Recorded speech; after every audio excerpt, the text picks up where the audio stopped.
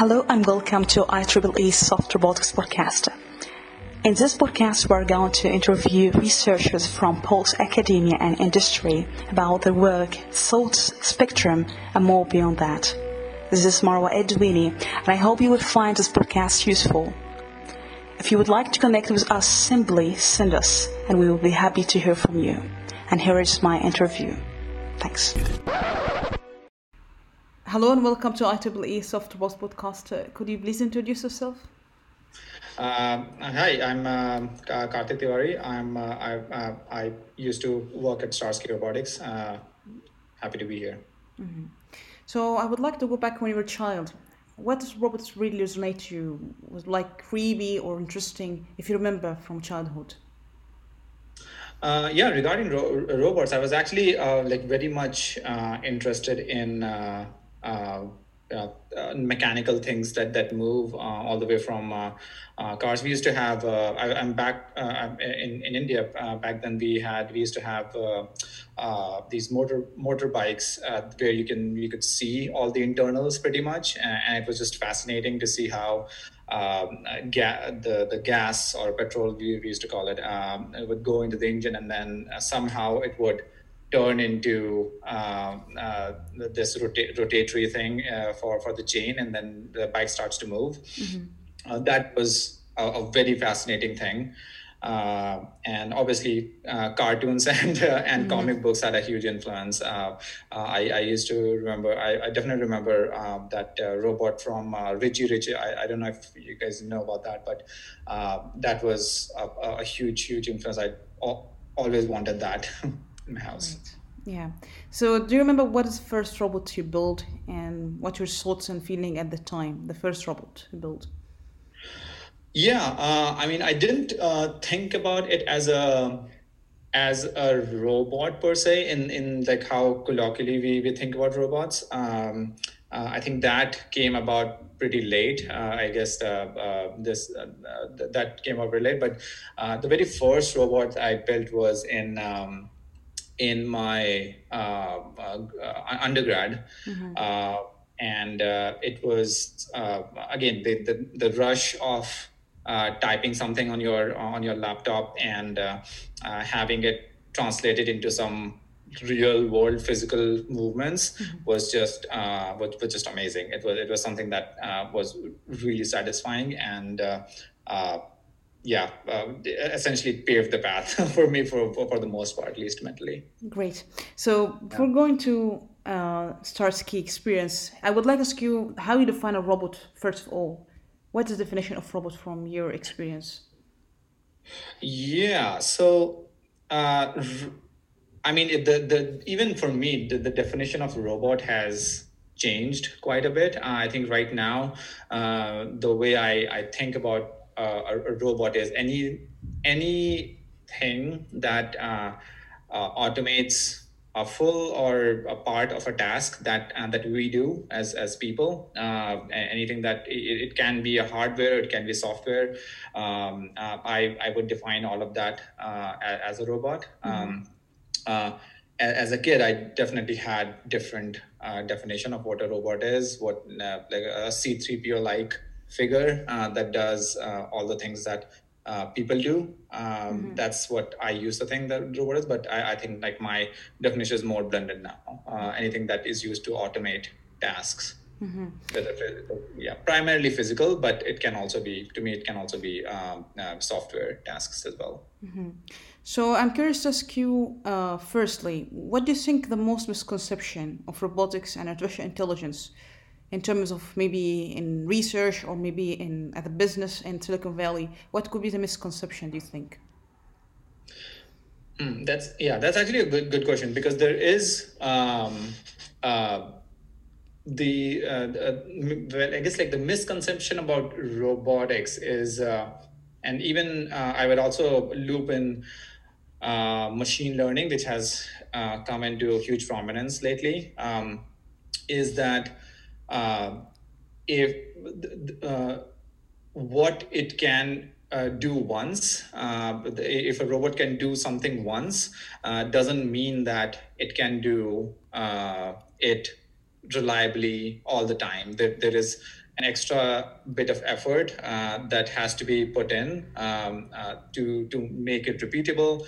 A lot of the times it's similar to how I guess like it's the problem is how we personify a robot. If we see videos from Boston Dynamics of crazy stunts that their robot does.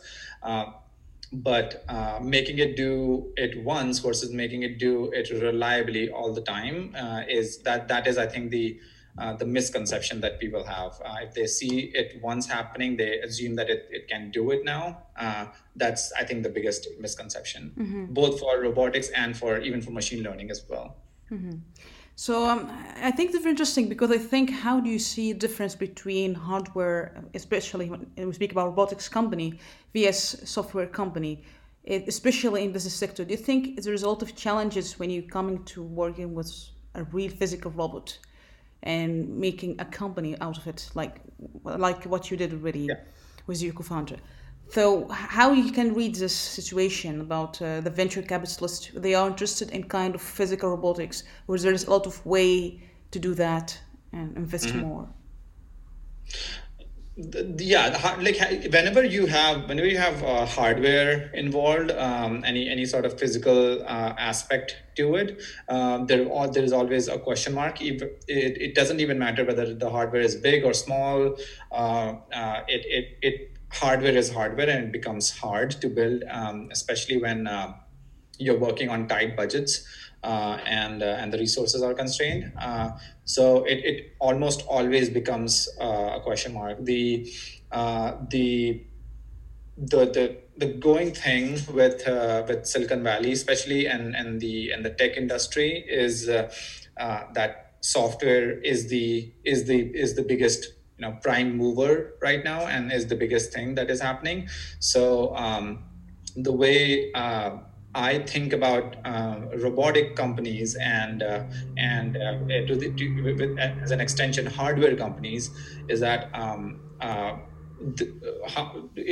as a starting step, hardware should only be looked at as a wrapper around software.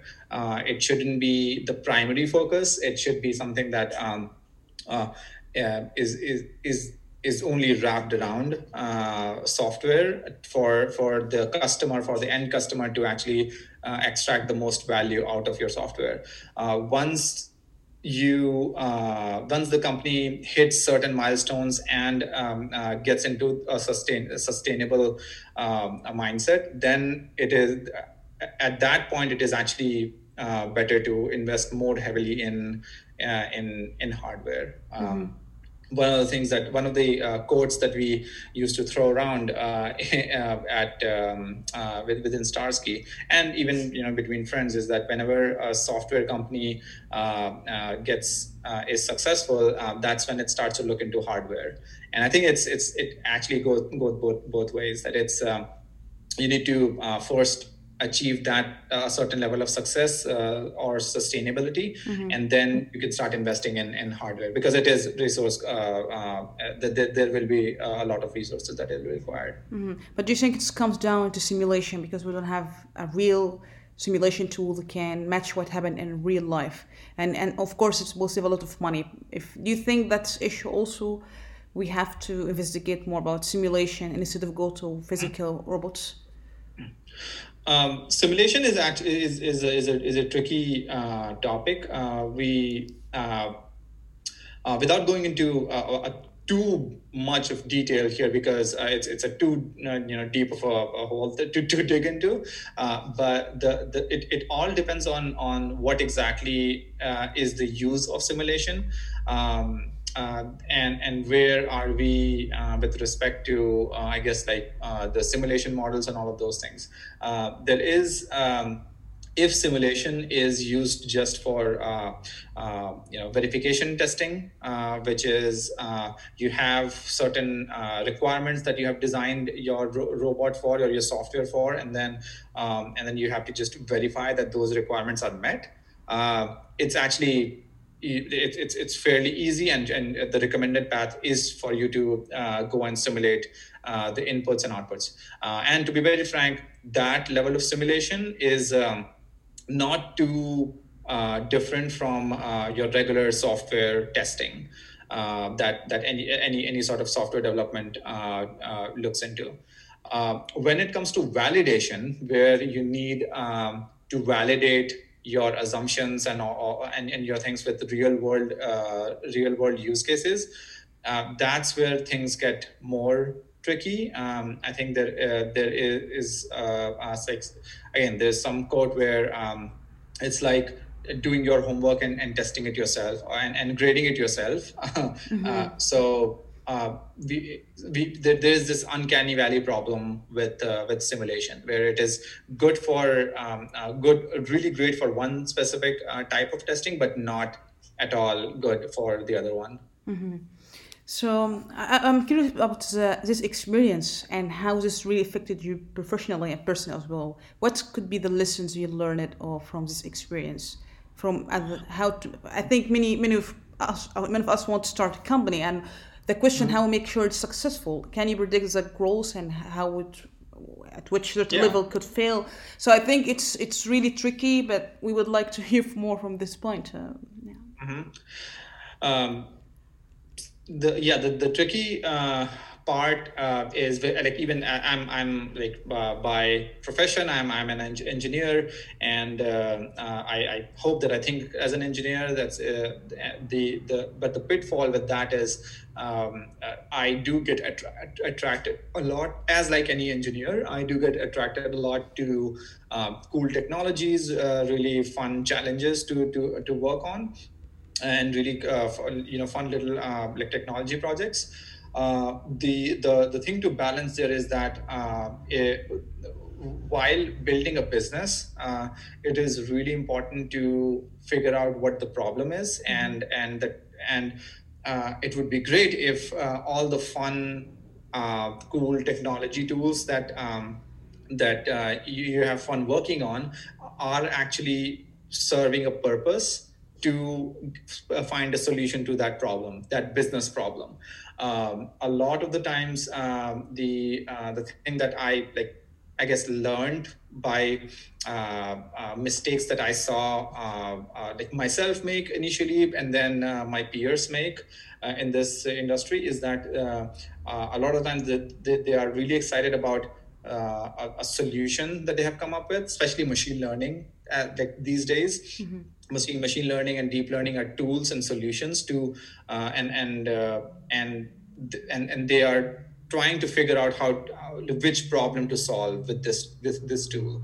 And and that's the wrong way to approach it. The right way is to figure out where the problem is, where the customers have problem, and then figure out how to solve it. That's the right way, and it's a difficult part to context switch there. But I think it's very interesting. When we have this kind of scenario, I think it's a learning for others as well to take this lessons. And one of the questions: how do you see the trade-off between the models and data? Do you think that we have to go far step ahead of black box model? Because I think collecting data is very expensive in such a situation. So how do you see this contrast between the models and data? Well, I think there is probably no way around. Actually, if I take a step back, even more for this, it actually depends on what are you trying to solve. If it is just I shouldn't like trivialize this, but if it's a research project and you have to do if you have to like, get better gains or better results from a limited set of data, and I think it's like focusing on models is better, because that's how new models are introduced. It's really difficult to figure out what interactions different nodes have, and what interaction and how do the result how do they affect the results, eventual results. So there is a level of model work and architecture work that is needed. But from my perspective, coming from just thinking about this from a product perspective and engineering perspective, it is important to focus a lot on data, because from a more practical viewpoint, developing new models, especially if you're in a startup environment, is or developing, I should say, developing completely new architecture is slightly difficult, and it can still be done, but it's slightly difficult. Focusing on data and making sure that you have the right data for what you want to build is something that there is not a lot of work around, unfortunately. You can still shave off a lot of requirements for the data, but there is still data required. You cannot, for example, you cannot simulate that data. You need to have that. Yeah. Yeah, and think, talking about the black box model is also a pretty broad topic. There will still be, I think that there's this chicken and egg problem. I think if there is a problem that you're trying to solve where, as of right now, a black box model is required, it's hard to see. Even if there is a new model that gives more transparency, I don't believe that it would actually would solve the inherent problem of data requirement. Yeah. Yeah. So we have some questions about from the Reddit community. One of the question: what do they where you see a biggest discrepancy between the engineering problems present in autonomous robotics and the work that's done in academia and researcher groups? Yeah. I think there is a level of I might be a little biased here, but there is a stark difference, especially with machine learning and robotics. There is a stark difference between the focus of what exactly is the end use case. I think just like any any academic field of pure sciences, you have broad scope problems that are being tackled, all the way from quantum mechanics to astrophysics and all of that, with and that's don't get me wrong, that is still required, very much required. That's the base on which next generation products are actually built, but it does deviate from focus on one particular thing, one particular problem set. With the engineering problems that are more common in industries, you have the results that come from academia. You use that for solving these engineering problems. But the advantage that engineering problems have is that you have because you have the full scope of the problem. You can actually make a lot of trade-off decisions, and a lot of the times, the initial assumptions that were taken by let's say model designers or people who worked in academia might not even work in the final product. What I mean by that is, to just give an analogy, there is a term called technical debt in software development, where you might hack together something and build something for quick demo, but to convert that into a product, you have to wipe everything out. There are a lot of software engineering work that you have to do, your hardware engineering work you have to do, so that it is maintainable. It is something that other people can understand. You have to comment all of those things. the same sort of debt is accumulated if you don't know what the eventual product is. A lot of initial assumptions that were taken don't actually matter at the end. So yeah, so that's the sort of divide that I see between academia and research groups. And we have another question saying that I feel that the current deep learning methods are more memorizing pattern than learning from them and personal experiences. And this is will not fare well when new situations are presented. So the question, do you feel that with the current technology, deep learning, that startup can build application that can be scaled without having the resources of Google, Amazon, and Facebook? I think interesting question. So Yeah, yeah. This is actually a really good question. Uh, this is, I think, less about deep learning technology, more about startups. uh, Companies like Google, Facebook, Amazon have not only do they have a lot of data resources, they just have a lot of resources. So it depends more on what exactly is the problem that you are trying to solve. If that particular problem can only be done at scale with a lot of resources and a lot of data, then yeah, like Google, Facebook, Amazon would be the only companies that would be able to do. Um, that doesn't mean that there are no problems that cannot be done. I think the sweet spot is big.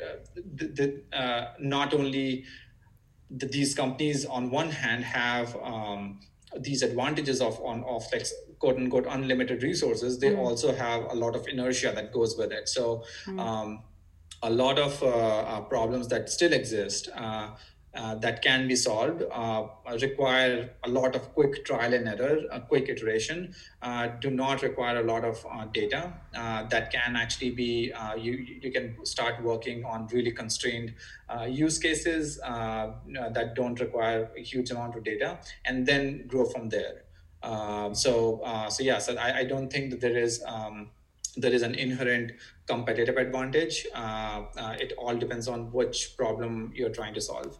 Um, uh, and the thing about like memorizing these patterns is also, uh, I mean, is it's true theoretically, but it's not. I won't say that it's something that you should stop anyone, because if you constrain the problem, then the overall data set required will be less. So yes, it will always be memorizing patterns, but it would actually be more it would be more practical to build that. yeah. Do you think that because of, like, for example, Singularity .NET, they have decentralized AI services? Do you agree with this kind of services if we have, like, instead of focusing Google, Amazon, and these large companies for resources? Do you agree with the idea of decentralized AI services? Yeah, so I'm not familiar with that particular solution, but if I'm understanding the decentralized version of what you're asking, yes, I do think like one of the things that I've actually not talked about is to build a product. There are and this is also like one of those things where the difference between academia and academia research groups and like engineering problems comes into play. Um, it's you might actually like while working on something in academia, you might compare two architectures, two models, or even like two components for a robot, and get to better and better accuracy. The thing to solve while building a product and having an engineering problem associated with it is how do you actually ensure that is the accuracy, that is the problem. For example, in autonomous vehicles, one of the craziest problem is that yes, the vehicle can make an unprotected left turn, 10 times, 20 times, 100 times. We have seen that. But how do you prove that there is a one in a 100 million chance of an accident. You cannot even think about driving it one in like 100 million times, and even then it won't be foolproof. So decentralization actually is like one of the things that we did. What we used to call it was task specific models, where like you do unpack the black box nature a little bit, and try to figure out very specific tasks of what the model should be doing, and that exponentially reduces the problem set for proving out the accuracy and reliability of those models. So there's also a question saying that he just he's curious and looked at things like invariant representation. And he said that relevant paper and invariant minimization learning and the idea that you learn a representation of your data that is independent of the environment it came from. Yeah. So if you can learn representation that's invariant across several environments, then you should lead to much higher generalization. So he's just asking, he's curious if your startup has already looked at things like this, and if you can comment what didn't work. Yeah, so this is now we are like going into the uncharted territory of AGI, like general intelligence, and a lot of this is definitely grounded in the research that is going on, or multiple research that are going on, and there is a little bit of I guess like philosophy also involved in this. It is actually, there is definitely an advantage to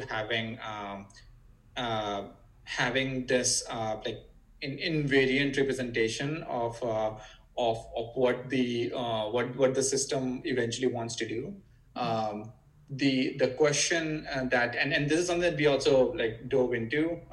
We used to call at Starsky, our machine learning engineers used to call this the representation of reality. But because we had more task specific things, we had more non-abstract versions of this. At least the version of this question seems to be focusing a little more towards the completely abstract version of reality that can be encoded in a model, and that's. Yes, theoretically, that actually is the right way to do it. The way I like make sense of it and wrap my head around this is that you have an embryo essentially, and then you, based on whatever experience you feed to it, you would get one particular one particular outcome versus the other. The biggest, so theoretically all of this is possible, and something that that can be done. We didn't do it because of very specific reason, which is testability. The reason why testability is difficult with this is because the more abstract you go, the more like black boxy the whole thing becomes. The only way you can test and prove that your system is reliable and safe is is using statistical methods. And if you're trying to solve a complex problem with a model, the data required to have a statistically significant number, or statistically significant number of miles, for example, would be intractably high. So yes, I guess like this sort of goes into leads into a few other questions, like previous questions that you asked about like competition between Google and a small startup. So yeah, the only way you can bypass the requirement of these huge data sets is by decentralizing or distributing that your architecture, like high level architecture, and not trying to do too complex of a task with your deep learning, because at the end of the day, deep learning model will be a black box, and then the task for you to prove that it is reliable, whatever extent you want to prove it, will be astronomically high. Great. So I would like to ask you, what is your observation about OpenAI and Waymo and Tesla after the fall of Starsky, and how you would imagine the autonomous decision making and business models going to be after that? Um, yeah, I mean, I think this has not changed too much beyond the, I mean, beyond, a fall of Starsky as well. This has been pretty consistent. Like I guess like I have got more reinforcement of our thought process that we had before. In general, the biggest challenge that everyone is facing who is working on core deep learning technologies is how to build a product out of it, especially when any sort of failure will be too catastrophic. The risk profile is too high. That's where it is becoming even more and more difficult to build a product out of this. And I think anyone OpenAI, I would loop that as an academic organization. They're doing great work in building new architectures and then doing research on them, but they're not like technically building a product. Both Waymo and Tesla are I guess like on different ends of the spectrum, and they are, I guess, in the same ballpark. They have different strategies to build, and I would yeah, I won't choose any favorites here, but in general, I think one is more focused on building a product than the other, and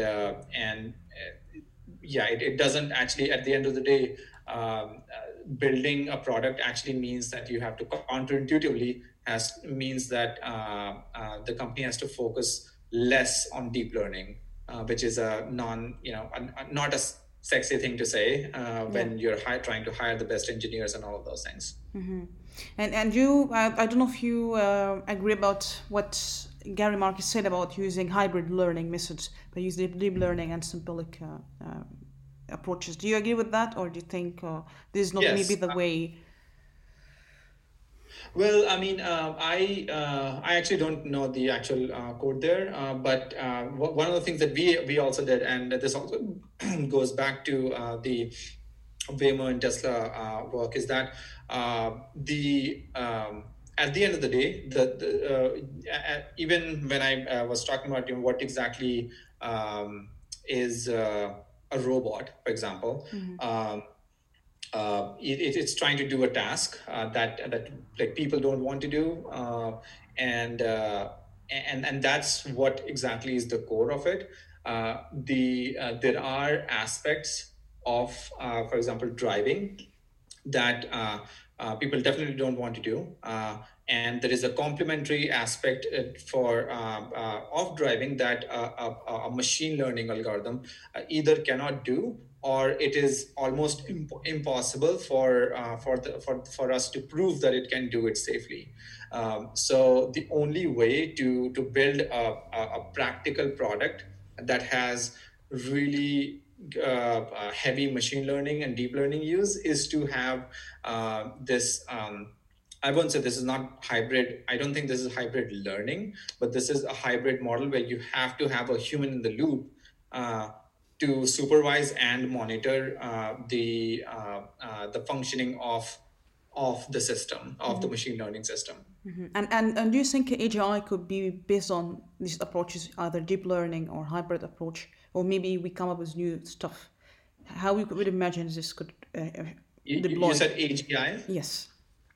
Yeah, I think AGI is a very abstract concept, and I mean, at the end of the day, like if you want to split here, is that like AGI also has different definitions, but in the most crazy definition of AGI, it's doing everything that a human can do, and like even better than a human can do.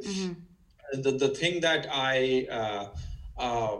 at least think of, I'm like actually I definitely was and still am in the camp of Elon Musk of like being paranoid about well, not on a daily basis, but still being paranoid about how like AGI will work, and all the objective functions that go into it and all those things.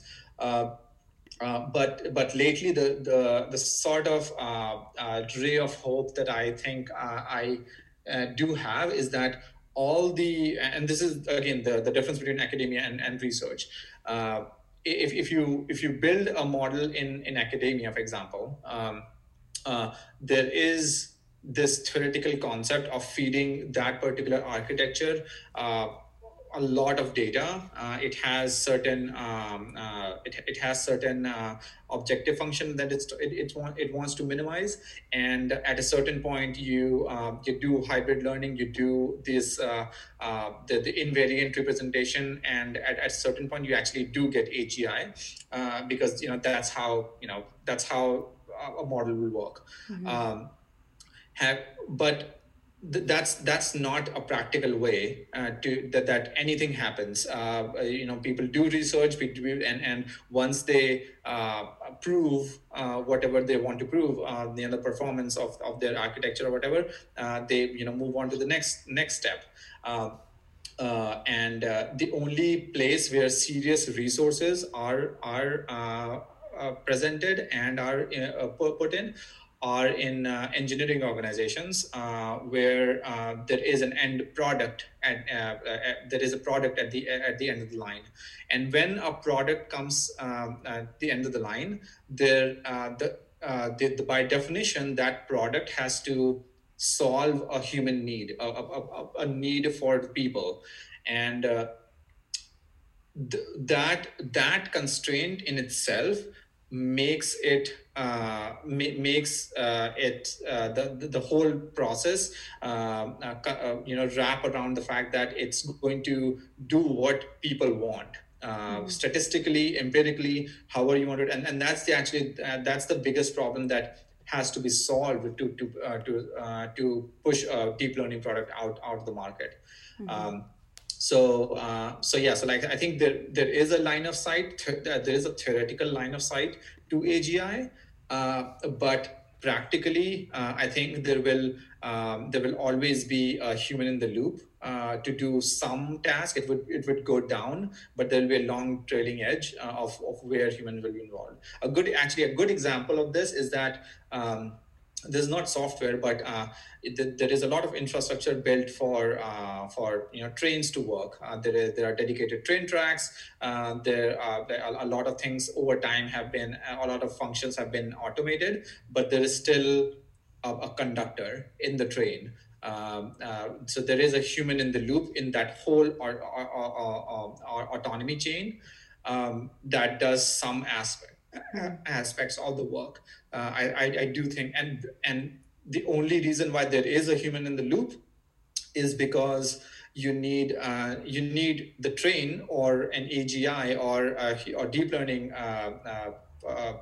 model to do what a human wants. Robots are always there to do people's bidding, so to speak. Yeah. So here's the question. Last year, Elon Musk stated that anyone relaying it later is doomed. And he's asking you, well, what do you think about this statement? And do you think we can reach level 5 autonomy only with camera? With only camera? Well, my opinion is that we cannot reach level 5 autonomy like ever. Yeah, I mean, the only way we can, and I mean, even then, like, I think this again, like, that's why the train example is really important, because level 5 autonomy will look like a train, will actually be a train with no person. That's how it will be. That is the only way level 5 autonomy will happen. So a train with no conductor. So yeah, I mean, theoretically that can happen. I don't think that's a practical way to do it. It's like there are actually reason to believe that that it won't even be useful. And when I say useful, I mean like valuable, like business wise, it won't be valuable for anyone to have level 5 autonomy. Yes, theoretically, if you paint the picture of just a car driving by itself, and doing all the things, yeah, it does sound valuable, but but the amount of engineering that needs to go in it will will will be too high. And the biggest reason why it is too high is because there is no easy way to prove that your system is safe. The only and this goes back to that data question that we were talking before. It's not just about building a good model. It's by definition, a deep learning model is distribution in, distribution out. It is great when you have a noisy input coming in. It is great to interact with that, but you also have to know that the output will always and always be a distribution. So even if your system can plan a path to take an unprotected left turn, sometime in the future it will take a bad decision because it's a distribution. And that's something that like you have to be aware of, and to keep those. So either you can test that statistically by running those billions of miles, or you can have a human in the loop that does the checks and make sure that there's no safety fallback, and make sure that there is a fallback that that makes the overall system safer. That's an interesting point. So, in this context, because there's still some debate about any significant decision mustn't be delegated to a machine, and especially when it comes to autonomous car or vehicles or space, how Yeah. you would comment about this argument? So yeah, I mean, I think that the thought process behind that question is that how would you trust a machine? One of the funny analogies that we used to have back at Starsky was this is a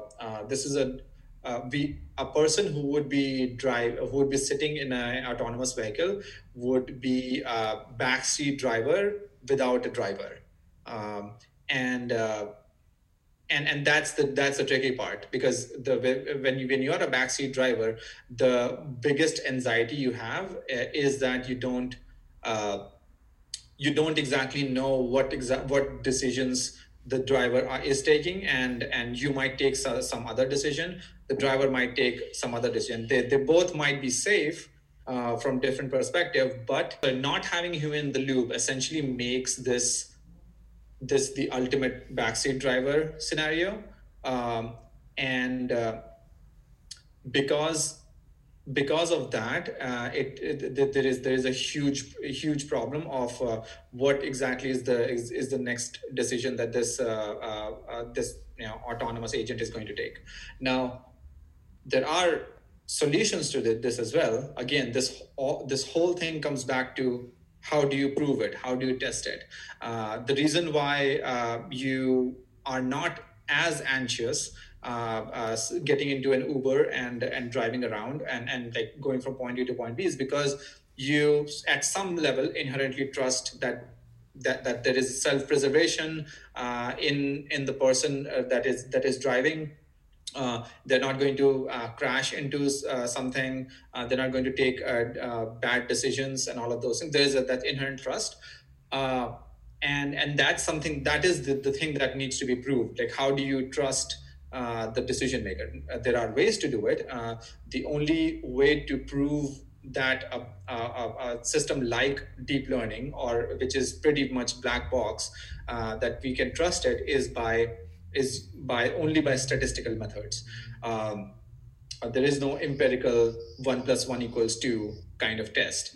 And the more complex decisions that deep learning is making, the more statistically significant data will be needed to prove that it's doing the right thing. Mm-hmm. So in my opinion, it's not a binary answer whether it should be done or should not be done. It is a continuous ongoing process.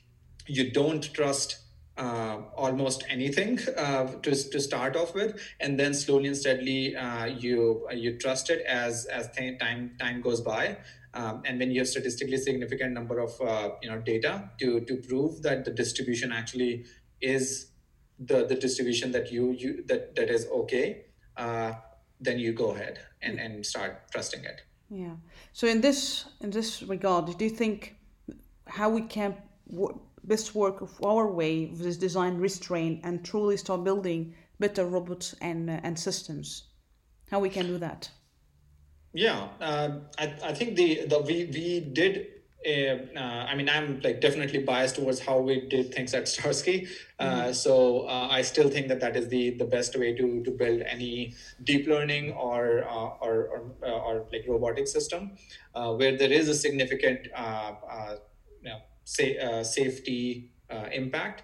I would preface this by saying that if there is not a huge safety or security impact, then yeah, just going out with your algorithm, putting it in front of customers is the best way to do it. If you are, this is a very simple example, but if you are, let's say, building a new facial detection algorithm, and just putting it out there, testing it with people, giving it to customers is good.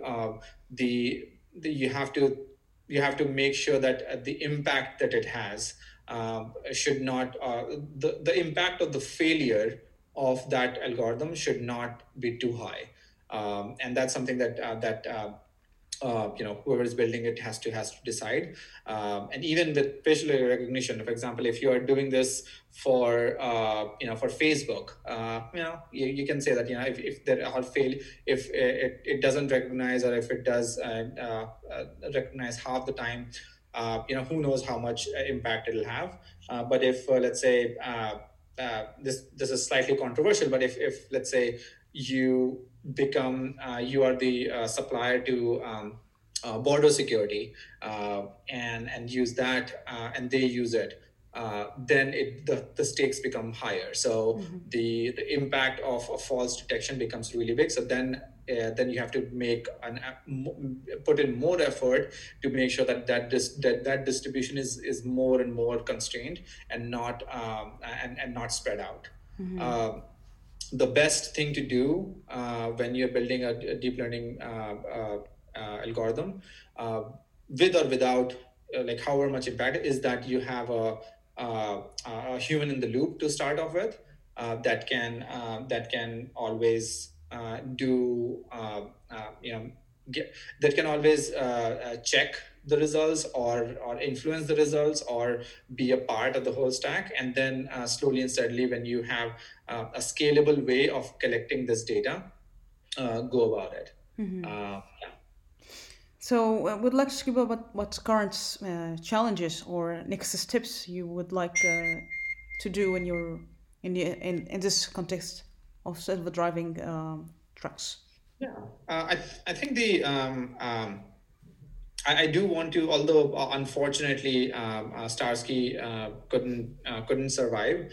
I still do think that there were a lot of things that we did that we got really close to launching a commercially viable driverless product, and we couldn't do that. So that's something I still want to be part of. That's something that I want to pursue still. The thing that I guess like I'm more excited about, which is sort of a niche, is practical and applied machine learning, where this goes back to our conversation about academics and engineering problems. And there is a lot of work. There's a lot of work that has been done in just pure machine learning, but a lot of work has to be done in applied machine learning still, where we either figure out a way to to talk about explainability of models, or how do you break down a problem and unbox that black box, and to make sure that you can hit certain safety standards and security standards. So those are the things that I'm still like fairly excited to work on. And there's argument about can capitalism and socialism be integrated while making sure that advanced robotics is not going to lead social inequality? So, have you ever think about this argument in terms of self-driving spaces or vehicles? Yeah, well, capitalism and socialism, as a general thing, I don't think they are. At least in an ideal state, they shouldn't be uh, two completely isolated things. There is always um, there's always work that and like societies that can be structured in a capitalistic way, free market way, and with certain bounds that are created by the socialistic way of thinking. um, the way it interacts with advanced robotics is and even machine learning. This is something that like we have already talked about, like what Elon Musk talks Yeah. about artificial general intelligence and general things. Like the thing that capitalism is great at uh, is optimizing and incentivizing everyone, the whole society, to work towards maximizing value. uh, right now, the only way to that we can quantify value is by associating a dollar amount to something. The problem, the only problem with that, and that's actually a great system. That's not that is the best that our civilization has done in its existence. The problem with capitalism is that not everything can actually be as we don't have frameworks and ways to quantify everything at least that we care about. And this is sort of the same problem with AGI, that if we cannot quantify every single thing, then the AGI and we won't be able to. That's a given. We won't be able to quantify every single thing that we care about. A lot of things actually depend on context. uh, the Just like an AGI and a training algorithm for AGI, capitalism is also like sort of this quick iteration and optimization process, where it would optimize for the most value in the system. And if you don't have, you can think about the socialism as like that human in the loop, that puts a check on whether things are actually going in the right direction, which is advantageous for humanity or not. Yeah, so a lot of long-term things which are not quarter to quarter, that are not quantified in dollar amounts or in money.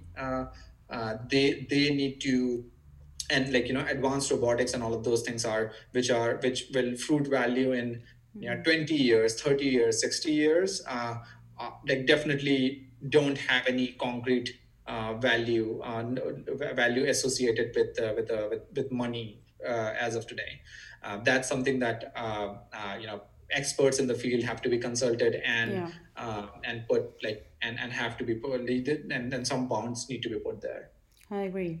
So, do you think ego is important for you when you're working in an industrial sector? Uh, Ego. It's a. I mean, ego in general is not good, but I but I think that like a little bit might be might be helpful. Uh, Ego generally has a very like negative connotation. I do think that it's yeah, it's definitely detrimental. It doesn't help at all. But you still I think if you are, especially if you're thinking of, if anyone is thinking of leading an organization, there is uh, there is an aspect of trying to absorb what feedback you are getting, and also trying to stand by what you believe in. Like that sort of balance has to be created. um, so yeah, it's very much dependent on who the person is. A lot of n- things that we hear in media and all those things, where like ego gets its negative connotation for. Absolutely, ego should like be, should be thrown out of the window in all of those cases.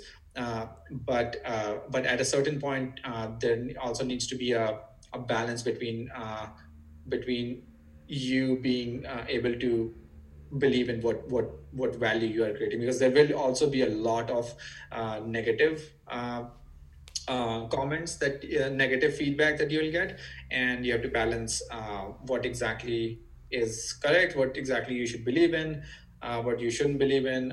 Yeah, so there, yes, I won't say that it's a black and white thing. There is definitely a gray area. Everyone at the end of the day has ego at some point, but you should avoid it as much as possible. Yeah. So in the next 100 years, what the thing you wish humanity can do?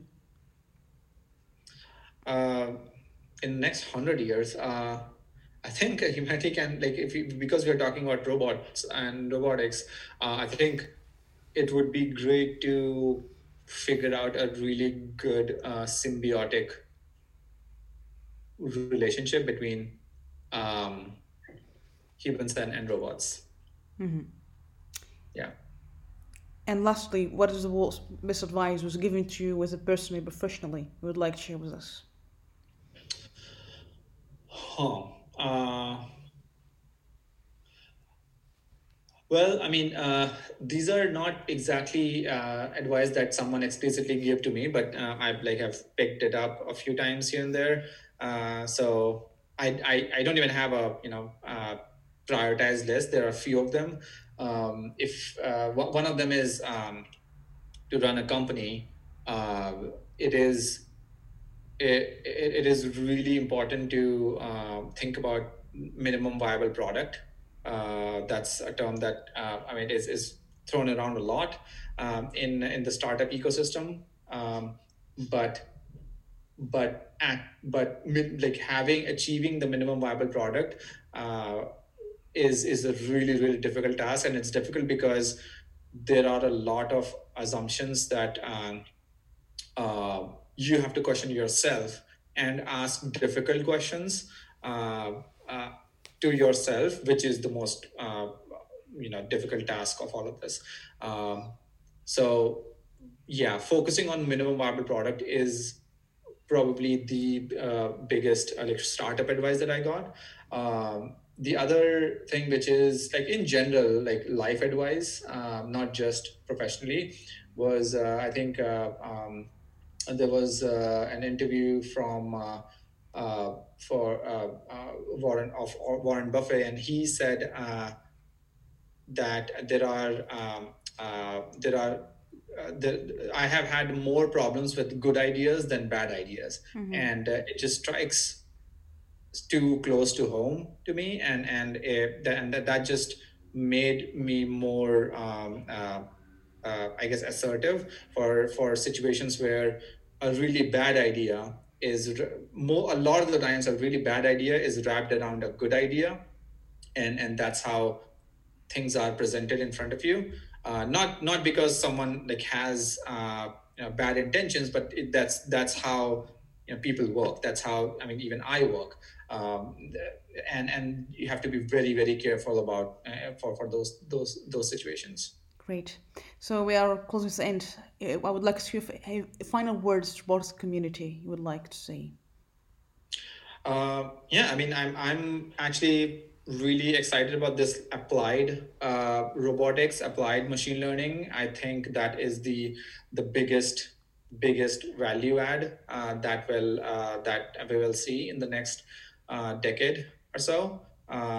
It is something that like everyone should start focusing on a lot. Okay. Thank you for this discussion and above IEEE RAS Robotics. I would like to have time. Thank you. Thank you for having me. Thank you.